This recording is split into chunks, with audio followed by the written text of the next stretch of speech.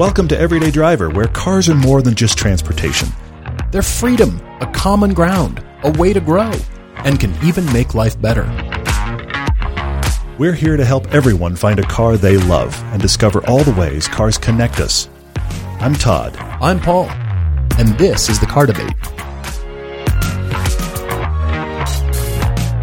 575 podcasts is a lot of you and I talking, and we have reached this place. Thank you guys for being with us. I never know where you're going to start. I know. It's always like, this is part of the fun. Push the record button, and this is part of the fun. Yes, exactly. It is a lot of podcasts. Of course, we do number 600, which, of course, will be coming up later this year. We will do another live, all questions, nothing to do. Well, it's just going to be madness, because we always do it at the 100 marks. It's just lots of madness. Yeah. And you'll see our faces on video. But this one is a all questions podcast related to cars. And you guys have come through for us. It's huge. Yeah, thank you guys for being the core, the backbone of the podcast. Yeah. Your questions are what make the podcast. So thank you for generating all this stuff. We're excited to get to as many as we can, but if not, we've got a nice reserve to get to future podcasts as well. Some news real quick. Season 8 is now officially available on Amazon Prime. It is still playing. This is the first season it's ever played on Motor Trend Cable Channel while simultaneously being available on Amazon Prime. Because we talk about it, everybody says, guys, when is it going to be on streaming? It is on streaming now. No one is more surprised than this guy right here. Because for whatever reason, in seasons past, the approval process has taken a while. And so I worked as fast as I could. I was actually simultaneously mastering for Amazon while we were mastering for TV. And typically I get all the TV stuff out. This is behind the scenes stuff. Then I work on the Amazon stuff. I was kind of going simultaneously. So the last episode had shipped to Discovery, and it had been gone about 10 days, and it was still 10 days from airing. And I was like, I'm going to put out the stuff to Amazon because it'll probably be a couple months until it's approved. 10 days later, Amazon approved it. They approved it essentially within the same 24-hour period of episode 6 of season 8 dropping. So it is now on Amazon. If you're international, it's also on Vimeo. You can watch season 8 right now on cable, on Amazon, on Vimeo. They're all there. What, did they hire more approval people just to get it through? I have because no idea. We've been waiting months. I'm thrilled. Before. We'll just take it. How about that? It's we'll just great stuff. Be quiet and just take it, and we're good. And I'm thrilled it is, because now you can see it at the same time it's actually on TV, which is with pretty us talking about it so much, we've been talking about it. We do have to get the TV episode to premiere before we get it other places. That's part of how we've kind of built the whole thing. But I'm so excited that it's out, because now we're going to have this coming Saturday is the SCCA training episode that we did. Oh, that's right. That's replaying this Saturday, and then all 6 new ones of season 8 are playing again through March on the Motor Trend Cable Channel. Not on the Motor Trend app, but if you want streaming, it's Amazon Prime or Vimeo. We have some new merchandise on the Blip Shift store. Yes, we do. They are embroidered ball caps. They're black with the white embroidery, and I think they're awesome. They look cool. We have ordered ours. Yes, we have. And there's still some left. All you have to do is go to everydaydriver.com, and when you click the store tab, you've got the option to go to the Amazon web store, which is more jackets and Todd's novel and posters and things like that. But Blip Shift is, of course, all of our T-shirts and these new ball caps. So click the right tab there, go to Blip Shift, and place your order. If they're very popular, we can always add more. We can always do it again. But because they are limited edition. It's a little different than the typical Blip Shift thing. It's not just however many people order in a period of time. They actually have a limited number total that are available, so get them now. The next episode after this, just as an FYI before we dive in, is a No Dumb Questions episode. And those are all the questions that kids, your significant other, friends, why do you like cars so much? What is it with you and cars? Why do you talk about all this stuff? Why wouldn't you just be quiet? Why don't you shut up about this all this stuff? It's those kinds of questions that we welcome for the next episode, featuring Todd's wife. Yes, she will be here. And Mrs. now, Deacon to the and world. now she's gotten nervous, which I'm laughing about because she's an actress. She's been in front of thousands of people, and now she's nervous. I'm like, come on, it's going to be fine. There's nobody watching. Exactly. It's going to be great. She's going to be great at it. But this is the thing. This is our kind of Valentine-themed episode. We may do an all-kids one later for like Father's Day, but this is intended for significant others that are going, I love you, but what is up with you in cars? But what is and up? Explain this to me. We're going to have those conversations. My wife is going to look through the questions and ask me questions, and we're going to talk about it. It's going to be very interesting. I'm kind of going, let's see how this goes. You've heard us talk about drive homework. because it's vital to drive a lot of things when trying to find your next car. Knowing your options is important. This applies to online shopping too. You don't want to search just one website unless that site is searching all of the other ones for you. That's why we love Auto Tempest. I know you've heard us talk about it before, and we hope you've already seen how far you can shop with just one search. Auto Tempest pulls from all the top used car sites at once, so you know you won't miss a deal on that perfect car. Autotempest.com. All the cars, one search. This is great. We're going to dive right in. Starting on Facebook, Daniel B. is asking, well, first he says, once every automaker eventually transitions to an all-electric fleet with electric motors and batteries from one of a handful of suppliers around the world, what will be left to differentiate vehicles from each brand? Daniel feels like driving characteristics of engines and transmissions is a huge part of what makes a brand right now. You're absolutely right. Yeah. Once every brand gets their powertrains from one of a few suppliers, it seems like suspension tuning and exterior styling will be the only thing left to differentiate the different brands in the market, especially as automakers move to having companies like Apple handle the in-vehicle infotainment systems. So the question here is, do we think most of the current manufacturers will be able to survive once we all move to electric vehicles that are more or less made from the same components? I want to ease your mind, first of all, Daniel. I want to put your mind at ease. Electric cars are 1.4% of sales right now as of this podcast recording.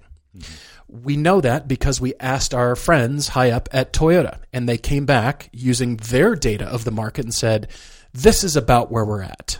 And isn't it like, if memory serves from that conversation, it was like 4% worldwide in general. It was like 4%. 4%, that included all hybrids. But battery electric vehicles, BEVs, specifically those, I remember distinctly, they said it's about 1.4%. The news media would have us believe it's happening tomorrow, that it's all going to be wiped away, and that just isn't the case right now. And car companies know that they need to develop electric vehicles and new electric platforms. But they also have platforms to support and a legacy of internal combustion engines to support. Yes. That's just good business. There's no law there. That's just good business. Well, and most of them will have to keep parts available. Here's the thing. If all of these fleets, and you cannot see my big we'll see air quotes that are happening as I say this, but if all of these manufacturers really do only make electric cars from 2035 on, I know that many are announcing things like that. If that really happens, first off, that's 15 years away. There will be 15 years worth of new cars made and then new cars supported after 2035 if they make that category, that milestone anyway.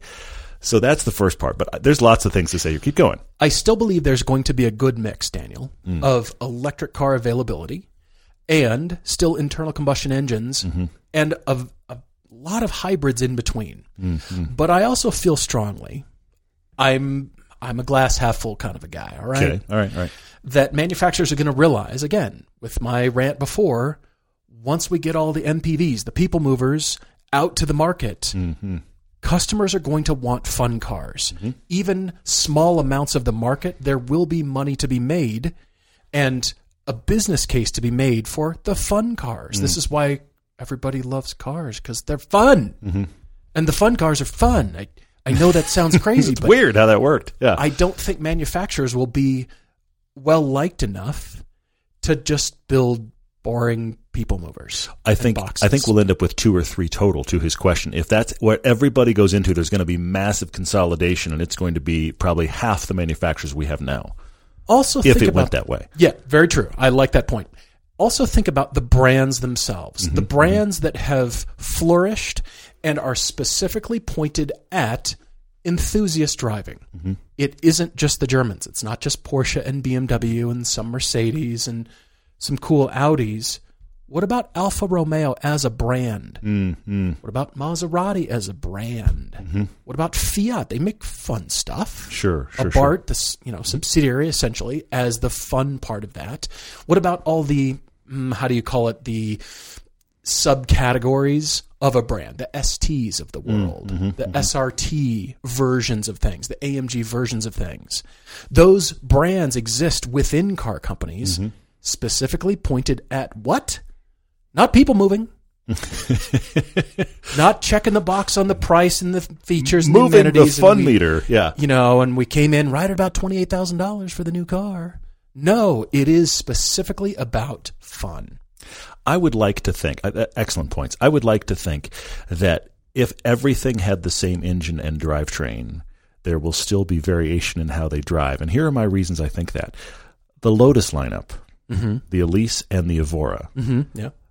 One of them had a Corolla engine, the Elise, and the Evora has a Camry engine. Yeah.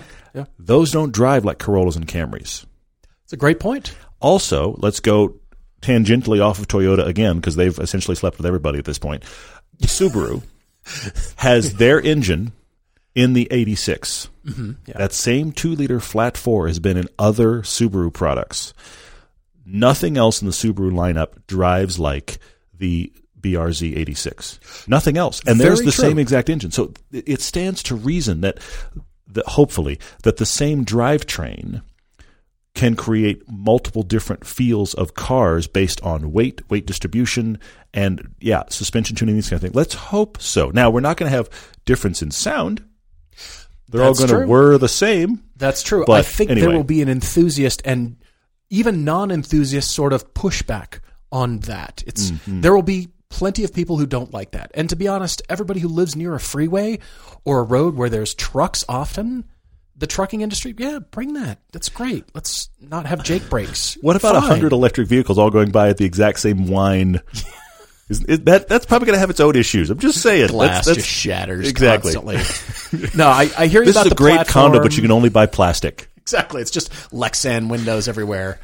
I hear you about the platform thing. It's just you're envisioning putting a sports car body on the same platform, and then a minivan body, and then a sedan body, and all that kind of stuff.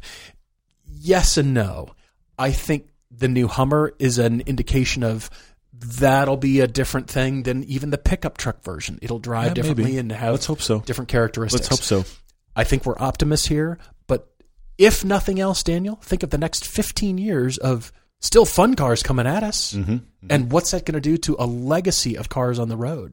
I think the aftermarket industry will change dramatically, too, for the better. Yeah. Bob McCormick has a question that you and I are going to disagree on. He's asking about paddle shifters. He's test-driven many cars with paddle shifters, and the ones on the steering wheel drive him nuts. He wants them on the column. You prefer the column. I prefer the wheel. The reason is because he keeps driving. When he loses track of which paddle is which when he's coming out of a corner. So he's thinking, why aren't there more column shifters? By the way, the Alpha Giulia has them on the column, big moose antler things on the column. Indeed. They do exist in some places, but he's just trying to figure out what's going on here. Bob, here's my question for you, and I'm asking honestly. Where are your hands? Where are your hands on the wheel? Sure. And how do you do a turn? Are you a person that constantly shuffles? Do you do hand over hand? And I say this because I don't have a problem. I actually prefer them on the wheel.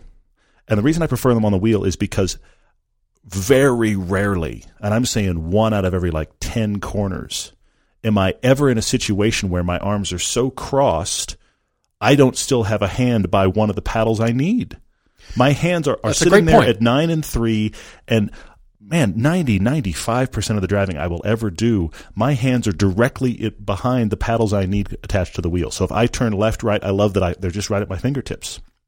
I hear you. That's a great point. If you have them on the column and you do a hand-over-hand event, then they're locked down. You can always find them. And an automotive journalist, the two of us and many others, they will split the room on which they prefer. But I actually think the issue here is where are your hands and what kind of corners are you doing? Because the other thing about it is generally, if I'm driving a car with paddle shifters, let's go to track driving. I'm coming into a corner and I'm downshifting mostly in a straight line or maybe under a tiny bit of turning under trail braking. I'm not needing to shift in the dead middle of the corner. Very true. I'm downshifted before the corner. I'm doing the majority of the corner not even needing a shift. And then I'm shifting as I'm bringing the wheel back straight. So I never really have a problem with where are the paddles. Everybody drives a little different. There are those that will argue a shuffle technique is every bit as fast as leaving your hands and locking over and all that kind of. I'm not going to argue that with you, but I'm asking you about hands, and I think that might change the situation. Also, when you need to shift changes it. Again, I also, like I'm restating it now, Bob, but I realize that I'm always downshifting in a straight line, and I'm always upshifting when I'm almost back to straight. Yeah. No, I hear you. I will take this opportunity to clear something up, and that is the perception that I don't like paddle mounts on the steering wheel. I actually do. I do like that, generally speaking.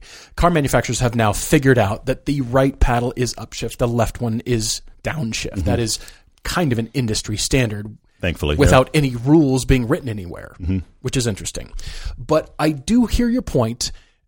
At low speed turns, yeah, your wheel is all the way over. Like parking. I do hear that, and you want to take a paddle, and it would be handy. Generally speaking, most of the Italian manufacturers do the column-mounted paddles. That's a good point, yeah. Really, pretty much across the board. Everybody else does the steering wheel mounts, generally speaking. But I do like the ones on my Cayman. And when it comes to higher speed driving, yeah, you're not shifting mid-corner. You're shifting on the exit to a corner is probably the soonest you'll shift. But mid-corner, let's not all try to be F1 drivers. Move your hands. Don't cross your arms in the X position. You don't need to. Move your hands and then let the wheel come back to center position and then find the paddle again. At low speed corners, I hear your point. It is nice to have it there. But I will say, with the PDK transmission, you have the lever to be able to do that. So your wheel's all the way over. You don't know which paddle is which. You reach down and you use the lever instead. Okay. Many cars besides Porsche have this as well. But I'm just saying it is a preference. But I actually do kind of like both. I really do appreciate the column mounts. And it is a different driving experience when I'm driving a car with the column mounts. I do like that a lot. It's not that I, just that's the only way I want it, because I do like what Porsche offers, and I do like all that kind of stuff. So. Paul wants to make sure we all know that the way Porsche is doing it, he's still fine with. Yes. I really do like it all. Speaking of Porsches, John K. says, regarding the show from a few weeks ago, is it uncool to have a Porsche 356 copy or any other type of copy? Not at all. I aspire to a copy of a 356. I can't afford a 356, but a copy, sure. I think there is no shame in that, and you're introducing, again, the continuation cars debate for the owners who have the rare Bentleys and Aston Martins that are the rare, super high-end examples. I'd love it if Ferrari just said, go nuts with the 62 Ferrari GTO. Would that devalue any of the real ones? No. We all know that the real one is very special. It has racing provenance. But I think it allows all of us enthusiasts to appreciate the brand more. I would encourage it. The thing that we were both so enjoyed about those, if you will, kit cars, which is a dirty word among enthusiasts. You have a kit car, you built it in your garage. What are you doing? That's a little bit of a dirty word, but I come back to this reality. If you're buying it because you're a collector, it's a dirty word. If you're buying it to drive it, it's kind of perfect. Which are more people than the collectors. Because what you have now is the thing that looks like, this is the experience we had on PCH. It looks like the no one could ever afford it. Why do you have that out here car? But if I get a little bit of road rash, I don't care. Okay. I can just drive it. And now you're enjoying it. And you have, if you will, all of the benefits of driving that car and none of the potential downsides of either the buy-in cost or the, oh my gosh, what just happened. Well, look, when we told people that those were replicas, they saw those cars on the chute and they said, wow, is that real? I'm like, no, it's a replica. That didn't faze them a bit. That didn't change their expression. They weren't suddenly crestfallen. They didn't go back to their car. No, I won't take a photo anymore. Exactly. They were still interested in it, and they still went, wow, you just don't see that. It didn't matter even a little bit. It's a good point. If you had the real one, it wouldn't have ratcheted up because nobody can compute $20 million or more for a car. Yeah. What does that feel like? I don't know. Does it make me more or less interested? Not really. So when we told people that, nope, they're actually replicas, it didn't matter. Interesting. The expressions didn't change. You're right. The mouths still hung open. So who cares? The number of people that stopped to look at that vintage Speedster, which looked like a 356, and actually had Porsche badging on it. But if you looked close, the Porsche badge on the front, the crest, wasn't a Porsche crest. Exactly. It looked close. But honestly, as cool and as Please Notice Me Loud as that Daytona was, and I really liked it, the Porsche got more looks and more photos. Mm-hmm. And it was the far more accessible car. Indeed, I was very surprised by that, for sure. Indeed. Sean H. is asking, why do car companies create completely different and usually significantly smaller engines for turbo cars versus the naturally aspirated cars? Why not just turbo the existing engine? I believe that it's to justify the existence of the naturally aspirated engine. And many times, it's a legacy engine that's been around for a long time. Mm-hmm. It's a larger architecture. It's usually a V6. It's been in the lineup forever. They've invested all kinds of money in the tooling. Mm-hmm. And to justify still putting this in there, and many people do like that power out of a V6, we'll say, and they want the lower end torque, or they just want that kind of feeling. It makes the car heavier, even though this tiny little 4-cylinder will make more torque, we'll say. Yeah. But what doing that smaller engine will allow them to do is be able to put that in more cars worldwide, rather in more markets, essentially, to be able to appeal to, of course, fuel efficiency. But it allows them to put that, around the world. In Ford's doing this is a great example. And they can put that engine in different cars around the world and in different markets, as I said. And usually that V6, whatever it is, you don't hear of an inline 4 being naturally aspirated, and then they came along with a 1.5 turbo that just crushed the 4, and they still offer both. You don't hear of that. True. It's usually a 6, and it's been in the lineup for a long time. Or an 8 or a 12 or whatever. But the other thing about it is the other reason you don't take those bigger engines. Somebody has a question here. I'm sorry, I can't find your name now, but it directly relates to that, and that is, why does every manufacturer have a 2-liter engine, a 2-liter turbo? Why is that the magic? It's tax laws. Yes. Not in the U.S., but elsewhere in the world. That 2-liter engine is the highest you can get before there's extra taxes on the car and extra expenses to buy it in certain markets. So that's why everybody has a 2-liter 4, and then they turbo it to get up to the power that they would have had in a 6 or a 12 or a whatever. Yeah, exactly. So that happens as well. Let's see. Right here, Anthony Zerg's got a question. 3 kids, he says, 7, 9, and 11. They are doing what kids do. They're growing, and they're arguing. So he needs to get a new family car for the next 6 years. He's considering a 5-seater with the biggest back seat he can get for 3 growing kids, or should he go find something 3-row? And if he does, then the only girl might have a respite from her brothers because she might be able to have a different row to herself. Oh. Anthony, I think you need to go 3-row. I think because also you have the issue of any kid brings a friend. Now you're out of space. Sure. Okay? So I think you need to go 3-row. I'm also going to say this to you. If this is just family car duty, that's all it is. It's family car duty and hauling, and you're going to do road trips and that kind of stuff. I know you might be surprised to hear me say this, but also you need to look at minivans. You just do. They are the best for that job. You're on a roll. You've recommended a Subaru Outback, and a now you're minivan. talking minivans. Look, I have a question I want to jump off to exactly after this that's going to seem like I'm contradicting myself. But if your purpose, Anthony, is to have something to give the kids space that has longevity, it's hard to fight the minivan. There's some great 7-seat SUVs out there. I actually think what you should do is do 3 rows with captain's chairs. That way you can separate the boys, okay, and your daughter can sit in the back. And everybody's happy with a little bit of space. Or you relegate the boys to the back and she sits in one of the captain's chairs. You could do that too. Okay? But I think you go with the 3-row. I think that's worthwhile. But Sharif asks a related question. He says, hang on. Because of our love of the GLS AMG 63, the big monster 7-seater that operates like a supercar, that got him thinking about when buying a family car, should we, the collective we, all of us, be shopping for something fun there too? I know this is going to sound like I'm contradicting my last answer, but in short this, Sharif, vehicles are expensive.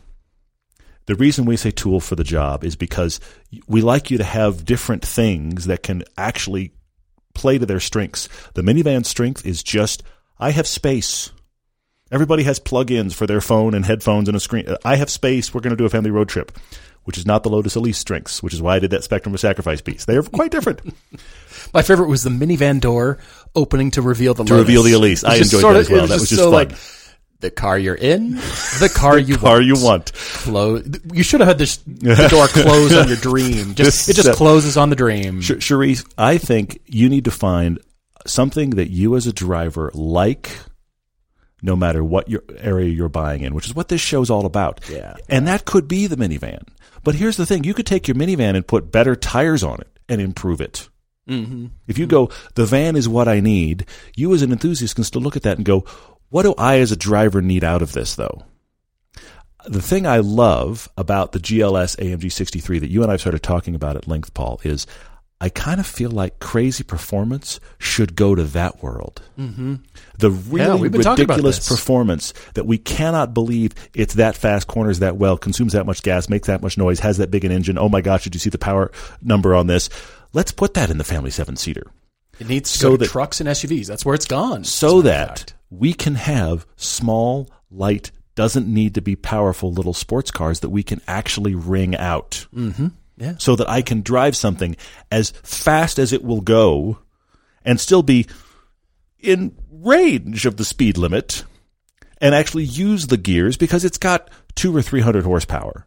Yeah, but what we're going to have to get used to is those big minivans with a lot of power and SUVs will mostly be able to keep up, if not continue to keep up as the sports car. Okay, but I'll go. Will happen. I'll go here.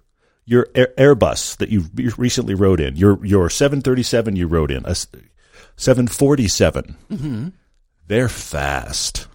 Yeah. Sheer numbers, they are fast. Sure. Go drive a Cessna. Go fly a Cessna. Go fly a P-51 Mustang. Go fly a biplane. Go fly an acrobatic plane. Guess what? All of the jets got you there quicker. Yeah, they're all faster. Yeah. But it's the small, lightweight stuff, even in aircraft. That's the stuff that you connect with and go, I'm actually involved, and this is really crazy, and wow. Are you telling us we have to go barnstorming with sports cars now? Is that the whole point? Let's do that. Eric McNeil asks us about car myths. Which ones do we dislike the most? It can be about the auto industry, a specific manufacturer, a specific model. I do have some, Eric. You've opened up a can of worms here. Uh-oh. I say... Well, I see this mostly on YouTube comments. Okay. And that is still, Hyundais and Kias are garbage. Korean cars suck. They don't. German cars are money pits. We're doing a cheap sports car challenge. Currently disproving that. The cars are 1-to-1 right now. They're both running. Yes. They're both strong. Yes. They start, they run. They've been running for a while. The mileage is piling on them. They're good. I have had 3 winter cars that have parked outside in the last few years. No, 4. The Lancer, the Subaru, the FRS didn't park outside. The Lancer, the Subaru, the Mini, I'm going to go 5, the Phaeton, and the BMW Z4. Okay. All of them have parked outside in the worst of Park City winter. Yeah. And the one that starts the easiest every single time is the Z4. I mean, you did pour a bunch of stop leak into the Phaeton. I did. There's a lot of stop leak goo in that engine. Yes, but my point is that the Z4, the BMW money pit, springs to life. It does. It does. It doesn't matter how cold it is. It's like, let's go. Yep. Let's do it. I found the same thing with the SLK. It has a weird... I think the battery's starting to go, but that's just usage. That's just cold and usage. But once it starts, it's been sitting a while. It's a slow to start kind of thing. But then once it's going... It's just ready to go. Warms up fast. We're ready to go. Everything works on this car. I'm amazed by this. Yeah. I did have a reliable Maserati too, but reliable because you ignored those things which were going wrong. But yes, I take your point. Eric, the other myths are sitting up high is safer. Disagree. Disagree. I will go toe-to-toe with anybody who wants to tell me sitting up high is safer. You could enjoy that conversation with my wife on Friday. Anyway, I just might. The one that is no replacement for displacement, you can't say that one anymore. That's a good point. Yeah. That one is old news. I hate to say it. I love V8s. I love V12s. Yes, big engines are crazy fun. But a hot turbo 6 is going to take you. They make more torque. Even a 4-cylinder, that hot 4-cylinder, Mercedes AMG does this now. Yeah, you're right. So you cannot tell me there's no replacement for displacement anymore. Along those lines of speed, David Elfring is asking on Facebook, will the speed and immediacy of sporty electric vehicles overwhelm drivers? Can we react fast enough to drive them in race conditions? First off, I think we are adaptable as beings and we can figure it out. The thing I'm worried about is the crazy amount of power under your right foot if you aren't actually involved. I'm not worried about those of us that want to drive them hard and are drivers that are dedicated to driving. I'm worried about the random people that are half paying attention to their driving. Yeah. That's the concerning part, because they're going to get going faster than they expected, sooner than they expected. And this is the reason. Here's the bait and switch that's happening, though. This is the reason, Tesla leading the charge here, that this crazy, powerful electric world is being married with autonomy ideas. So even though they're becoming more powerful, they're asking us to do less. I'm not saying this is the right idea, but I think it's fascinating that both of those are starting to happen simultaneously. You have more power, faster, and we're taking it away from you. Tesla leading the charge, really? Sorry, that was an accidental. But I think it'll be really interesting to see, in general, we've hit on it a couple times already, a sporty electric vehicle. Yeah. We've driven the Tesla Roadster, which is a stretched out Elise. It's so heavy and not good to drive. It's so not good to drive. It's surprisingly fast. It's fast. It's incredibly fast. It's not good to drive. But it feels like my Elise dragging something behind it. Something large. Yes, behind it's got an anchor. It's not good like to drive. It's using my Elise as a tow vehicle. It just feels really weird. Cars are made to be driven, and we can't imagine a future without driving cars we really love. Luckily, the folks at Hagerty feel the same way. That's why they support this show. One of the many things Hagerty offers for people who love cars is insurance for their enthusiast vehicles, but that also includes classic cars, trucks, motorcycles, collectibles, and even boats. They also protect raced vehicles off the track and can even insure vehicles on the track for HPDE events and track days. In fact, we use Hagerty Track Day Insurance every time we drive the Cayman and Elise on our local track, and it adds huge peace of mind. Learn more about Hagerty and quote insurance at hagerty.com/everydaydriver. I've got a fighting words question here. I'm going to get emails. I know I am. Oh, yeah? Track Daily Crush Off-Road Four-Wheel Drive Edition. Do you see this? Oh. Derek wrote in. He said, Jeep Wrangler, Ford Raptor, Toyota FJ. Yes, I did see that, yeah. Track Daily Crush Off-Road Edition. I would daily the Raptor, I would off-road the Wrangler, and I would crush the FJ. And the reason is because, and I'm going to get FJ letters. I know there's the FJ community is they're out they're going to write in. The reason is this: the Toyota FJ. When we were in Moab with a Wrangler, we couldn't believe how many FJs we saw that look stock, that were just running everything everybody else is running. It's not that they aren't capable; it's that they have terrible visibility. Mm-hmm. I don't want to daily that car, and I'd rather have the Wrangler off road. The back 3/4 from the B pillars back in the FJ is genuinely very bad visibility wise, whereas the Raptor is this big thing with a bubble on the top and you can see everybody. Peace of Left Bugs is asking which car brand we wished we liked more. Fiat's up there, just generally speaking. I like the Bart, but just generally as a brand, I kind of wish I liked them more. Alpha, no, I already like them a lot. I like Alpha a lot. What else? Lincoln has come back in a big way. Mm-hmm. They're just going all SUVs. They're going, really big. You know what? I wish I liked Range Rovers more. Okay. We rarely, if ever, recommend Range Rovers of any style, shape, year, model, color, anything. Okay. We don't really talk about Range Rovers much. Mm-hmm. I guess I wished I liked them more. But look, they've got great design. Mm-hmm.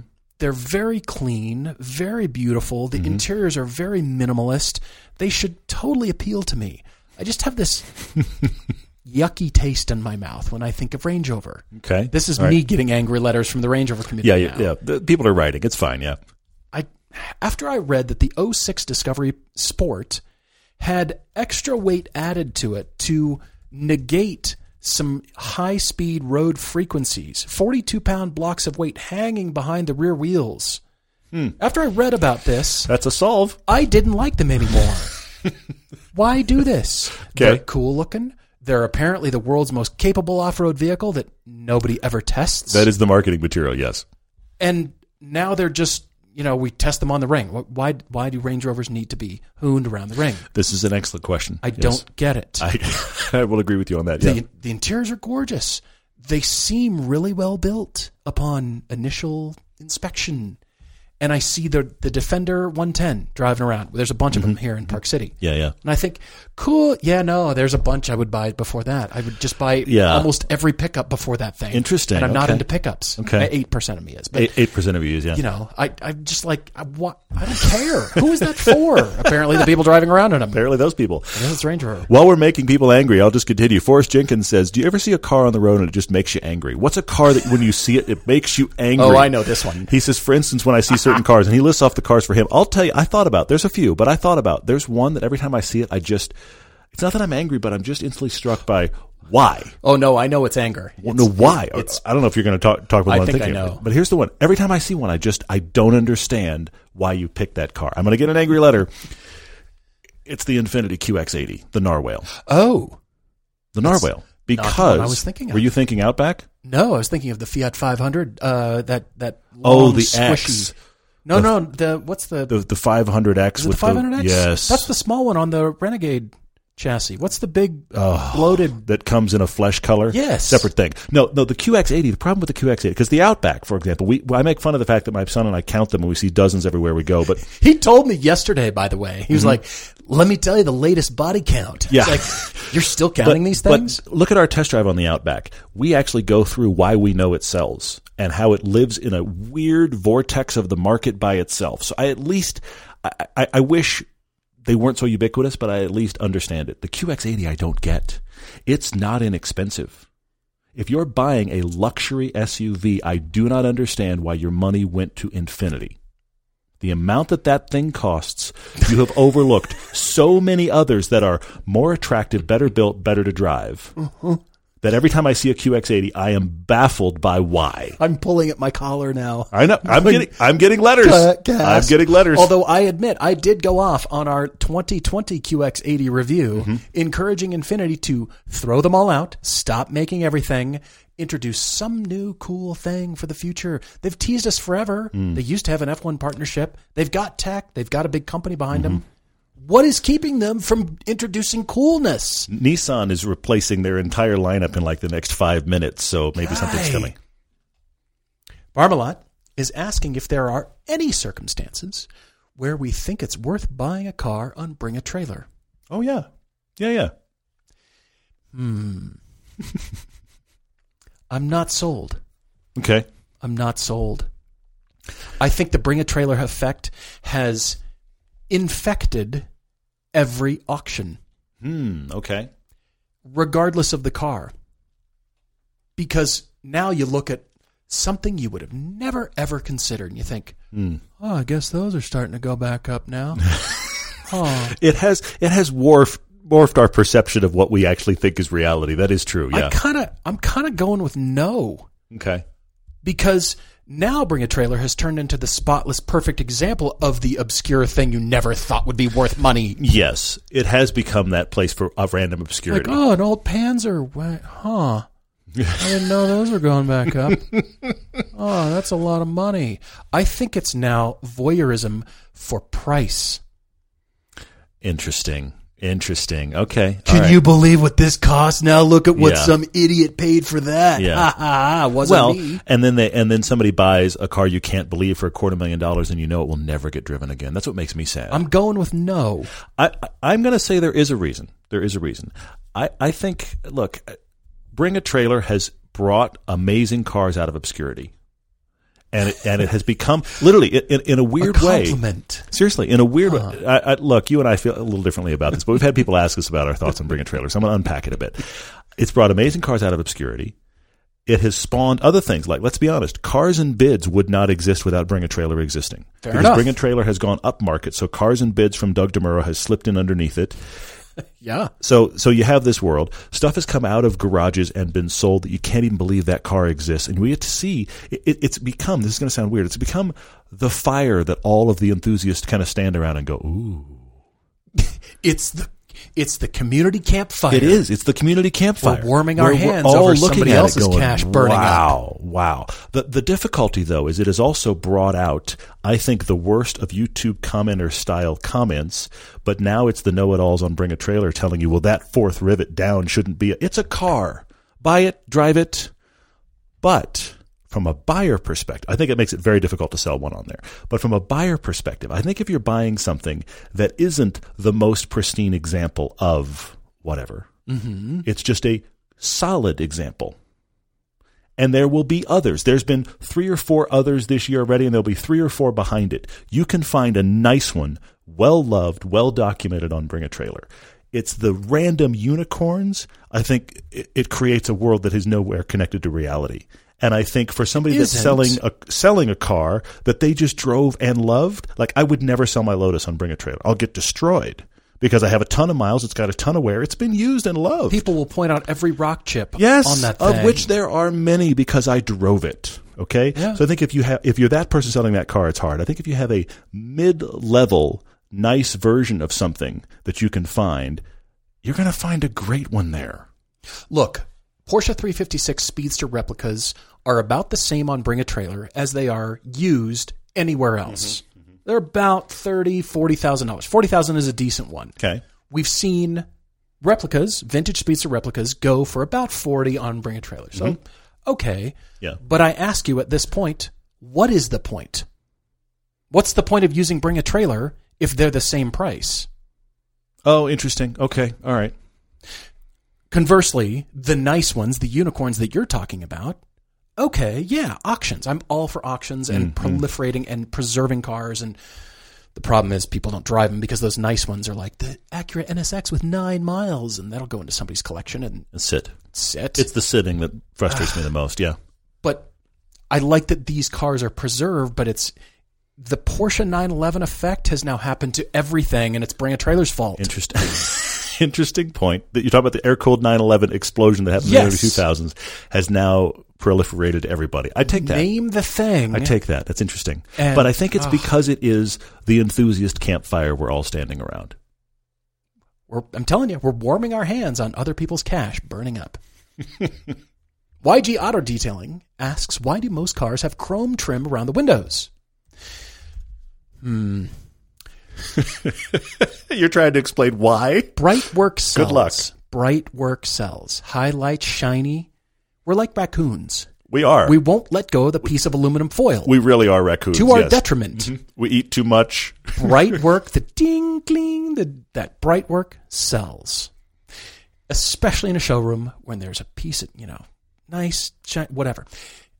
I like that people are requiring that less, but it was always associated with some sort of touch of luxury, some sort of higher end kind of thing. And when mid-level to low-end cars started doing it a lot, well, that sells cars. There's a lot of what will sell? How do we sell this thing? Involved in the car design, trim package, that kind of thing. Once they get past the design, once everything is done, we would prefer, like a brushed nickel and a subtle hairline stainless on the interior, and some carbon fiber tasty bits over here, and some nice leather and Alcantara and all that kind of stuff. I get that, but a dull titanium isn't going to sell as well unless you know what it is. Interesting. Okay. It's a lighter, more expensive, more durable material. Interesting, yeah. You've gotten me into the honesty of materials, too. And there's a question I want to continue from Peter G. asking about wood in the interior. Peter says, why do car makers still use wood trim or faux wood trim in 99.9% of cars? Peter thinks it's ugly, out of place in modern cars, looking like veneer or even worse, plastic. In most cases, he tries to hold on to the past, but he's yet to see a car where wood trim looks good, and even if it does look good, looks like it belongs in the car. Volvo probably does it best with their ivory wood, but other than that, he doesn't see the reason for it. Most people buying cars today never owned a car with real wood in it. Classic cars are another story. I think what you're talking really about, Peter, is the thickness of wood. With modern crash standards, you have to have veneer. You cannot have a thick plank, even an eighth of an inch thick. Imagine the splinters in an accident. Imagine that breaking and some manufacturer being sued because your big piece of wood that looks really nice, splintered into 1,000 pieces. You get the idea. Yikes. Even Rolls-Royce and Bentley on their IPs, those are still thin bird's eye veneer, very, very thin. It's going to crumble before it does anything else in an accident. It is the perception since the very beginning. Materials matter.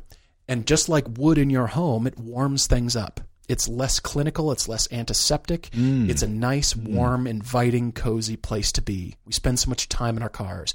And I will agree with you on Volvo, but Mercedes is really doing well with their wood. It's nice, but it's thin, and it has to be thin. It has to be glued to a piece of plastic so it won't shatter, so you don't have shards or, big slivers of wood. It seems like, why don't we have real wood? Let's make it like a piano in there. We can't. You shattered the mast. It's coming at you. It's because of all those crash standards. That's why we've got to go to that thin veneer. And again, it'll crumble. But I still think wood has its place. It's the high end, the ultra, but Mercedes AMG is the ones doing it right. Really right. All right. Tacked Out says, do I have a problem? I enjoy my winter beater, a 500 Abarth, a Fiat 500 Abarth, more than my Focus RS. Why is he like his Fiat more? I don't think you have a problem. A couple of things going on. First off, the Fiat. Watch our original review. I described it as owning a baby dragon, which is both good and bad. This has some of the most personality of any modern car. So the Fiat 500 has a ton of personality, and I think it has more personality naturally than the Focus RS does. It also rides better. The Focus RS has got a difficult ride. But here's my other thought on why I think you like the 500 Abarth better.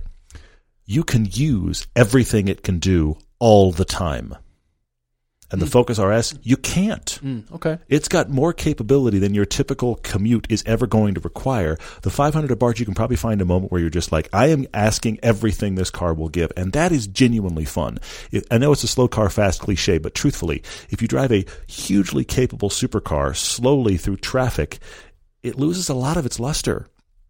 If you drive I can't believe this thing can go this fast, marginal performance car down a back road, you will cackle because you're actually wringing it all out. I think that's why the Abarth's speaking to you more. Adam M. asks, what will be the next piece of automotive design to vanish completely? He uses the example of pop-up headlights. Pop-up headlights vanished. But that was because of tech. And you want that low silhouette, that low profile with giant clunky square or round headlights back in the 70s, 80s, and 90s. You did the pop-up headlight thing. So that means it was all based around tech. So what piece of tech in the car is going to change so that this reflection of that tech will disappear? It's grills. Oh, okay. It's the grill on a car that is the giant air intake to cool the car as internal combustion engines make a lot of heat. And as electric cars proliferate, I think grills will disappear completely. Interesting. Okay. I've got an LA question. Kojo88 asked this question on Instagram. Do you see this? An LA professional with a midlife crisis would typically buy a 911. You're I right. love that you're tackling this, by the way. You're right. This is the thing that happens. This is the progression of Los Angeles, especially the Los Angeles film studio culture. I'm barely in Los Angeles. I got here last week. The film studio culture. I'm driving the Honda Civic that barely runs, that I've had since college, that barely runs, but I'm here. I'm an intern. I'm the PA, third PA on the left. I bought the wrong butter this morning. This is who I am, all right? I leased that. But I'm here. Yeah. They go BMW, probably a 3 Series, generally in silver or black. That's where that goes. Of course, now, though, you can go Model 3. You're in the similar category. Of course, You can go there, too, or Model Y. But the next step up, you either go Range Rover or 911, depending upon who you are, also in silver or black. He's saying, if I want to branch out and not be that guy that bought the 911, what do I get? You have to ask yourself how much you don't want to be like everybody else. Okay? Because look at me and my ridiculous hair choices. I don't want to be like everybody else. Okay? So I would buy something ridiculous. But this is my assumption. If you're actually looking at buying a 911 in Los Angeles, a new one, you're probably shopping at about $150,000. Easy. There's a lot of choices there. I'm going to give you a few that I think are all more interesting than the 911. Now, let me be clear. The 911 drives brilliantly. The 911 is great to commute in. It's great to drive fast. It's great to sit on the studio lot and just be there. It looks very nice sitting still. It's perfectly good to get Starbucks. There's genuinely nothing wrong with the 911. Mm-hmm. It's just bought for status. But here's what's odd. Yeah. It's bought for status. I realize plenty of people buy a 911 and drive it well. I'm saying the LA thing is you bought it for status, but it's that weird LA studio thing. I'd like you to bring me a movie that is like something I've already seen, slightly tweaked. The 911 is the safe choice that people are going to buy because, oh, you got a sports car, but you got the same sports car that is approved by culture to get as a sports car. Okay. I'm probably going to get more angry letters. This is what the whole podcast is about. Here's other options for you. Get yourself a Mercedes AMG GT. Oh. Get yourself an Audi R8, an Aston Martin Vantage, or an Acura NSX. Stand out from the crowd. Get one of those in a color. Pull onto the studio lot with pride.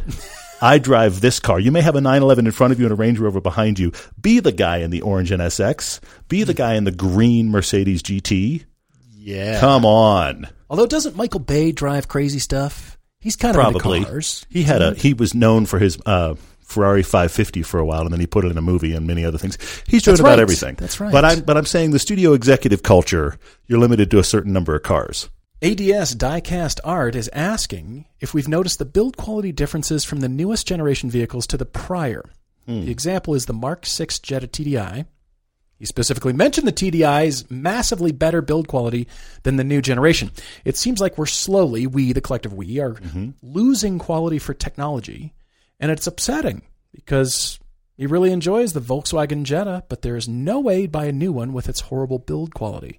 I'm wondering what specific thing you're looking at, and I come back to the door slam. That tells you a lot about a car, but that it's a door is what it tells you. Sorry, go on. No, it tells you everything else. If they don't care about how the door thunks closed, what else don't they care about? Don't ask that question about the Elise. That's got a rattle can close. Moving on. Well, I'll give Lotus a hall pass. They're in a separate category. It's trim, I think. It's the use of plastics.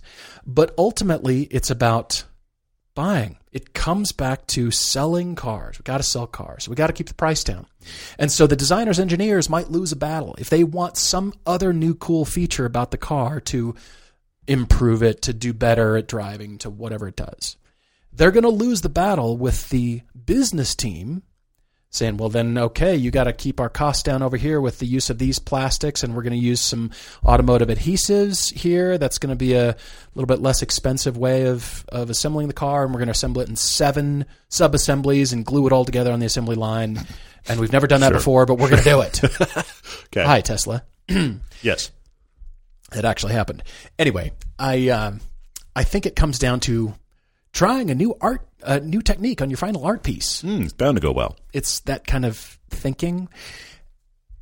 Many times car manufacturers will use that, even though we've, proven it out, and we're always trying to save money, because torturing a material into the thing you want it to be is what's the most expensive part of the car. That and putting it together and paying the people to put it all together. So wherever you can take money out of that process will save money on the bottom line. And I definitely understand that's always being looked at constantly. And we as consumers feel that. It's reflected in the price, and then we're saddled with that, essentially. So the thing that we liked about the other one, well, some, analyst got a hold of that piece of plastic and that trim and said, let's use fewer fasteners. Let's cut the cost without understanding or caring about what that does to our perception of the vehicle. Kevin asked on Twitter, what are cars worth buying a poor example of so you can say you had the experience of owning one? Not a forever car, just bought it for the summer and enjoyed it. Well, Kevin, keep in mind, we bought ridiculously cheap sports cars and ridiculously cheap sedans just to drive them for a year. I encourage this in any market segment that intrigues you. Just be surprised by what you can find. Okay? But what I would say to you is, one I can think of right away is the Honda S2000. Buy an early S2000 that's not that expensive, doesn't have to be in perfect shape. It's going to still be reliable, and you have a moment-in-time car experience for not a whole lot of money, and you'll probably sell it for about what you bought it for. Okay, fair enough. Ronald Harrison on Twitter is asking about the styling of the Cadillac CTS-V. Before it was But now it's morphed into the hubba hubba with the CTS5 Blackwing. Okay. So what happened? Is there any particular styling detail that changed this ugly duckling into a swan? There's 4. Fender flares. Okay. Fender flares. Okay. Fender. Just that swollen bit of muscle. Sure. Yeah.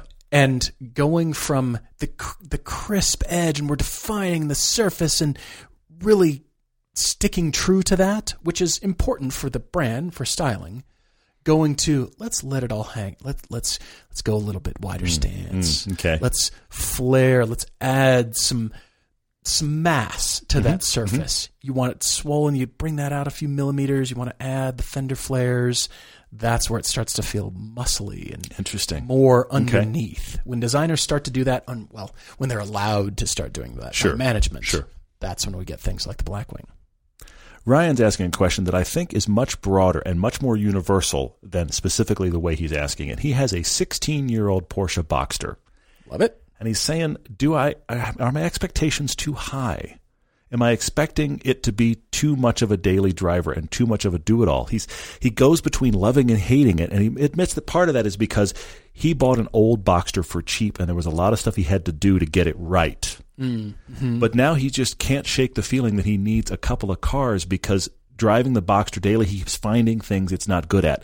Here's the point I want to make. This is the reason that we talk about tool for the job. Let your cars, if you have multiple cars, if you as a family have the family hauler and the fun car, that's fine. They don't need to all be family haulers. Let the family hauler, if it needs to be a minivan, because nothing hauls like a minivan. Yeah. There's more fun if you can actually allow yourself more fun, but play car's strengths. There's nothing wrong with that. But the flip side of that is if you have one car, you're going to wind up in situations where you're just like, this is really not good for this. The minivan on the back road. The small sports car at Home Depot. You're going to be thinking that it's going to kind of be funny. You're trying to hustle your minivan down a back road and going, this is terrifying. It's become funny because it is so terrifying. Okay. Or you're at Home Depot like I am with something like a Lotus going, better buy something small. Can't buy that. It's nuts and bolts today. Exactly right. I got to go to the aisle that I can put it in my pocket because otherwise we're not getting home. So a can of bug spray. You kind of have to embrace that. I don't think it doesn't take anything away from your single car ownership as long as you do with that car the things it's good at regularly. If you have a really compromised sports car like an Elise and all you do is commute in it, you probably need something else because you're never doing the thing that's going to make you go, oh, this is great doing this. So you have to give the car the opportunity to do what it's great at. So maybe you aren't ever doing that, Ryan. I don't know. Maybe you're never getting that opportunity. But then that hopefully will allow you, just like with people, we find their flaws, but we love their strengths. Mm-hmm. So hopefully if you are embracing the things that your Boxster does really well, then you'll have moments when it's just like, this Boxster's not great for this, but it's the car I have. Archer Millworks loves the Chevy SSR. He says, which makes his wife think he's smoking something. Okay. Is there a car that one of you loves that makes the other think you're huffing glue? Mm-hmm. It's the Lancer Rally Art that Todd loves that I think he's just, hey, I think you're high for loving that car. Well, the Isuzu Via Cross that is too. a level beyond that. You're absolutely I right. like Thank that. you. And you're like, you almost would have disowned me as a friend. Gigantic question mark over the top of my head with that one. Yep. Why on earth do you like that thing? You get like wordless and baffled every time. I'm baffled by that thing. Why does it exist? And why do I think it's cool? Why do people like it? Yeah, I know it happened. Damn it, Patton says, do we ever think used car prices are going to level out? We actually have gotten some comments on our cheap sports cars piece because all the cheap sports cars we had in that piece, you can't get any of them now for those prices. That's amazing. In general, the used sports car prices, used car prices in general have spiked across the board. Sports cars even worse. I think this only has to settle out. It may be a couple years from now, but I think they're going to take a turn and start coming back down. The really unique stuff, the moment in time stuff, is probably only going up. Yeah, because bring a trailer or get a hold of it. But the general stuff, like, and I'm referring to sports cars that they made a lot of. Think about Miatas and Mustangs and 86s and this kind of stuff. That's going to take back a turn in used car prices once, I don't know, new stuff's being built.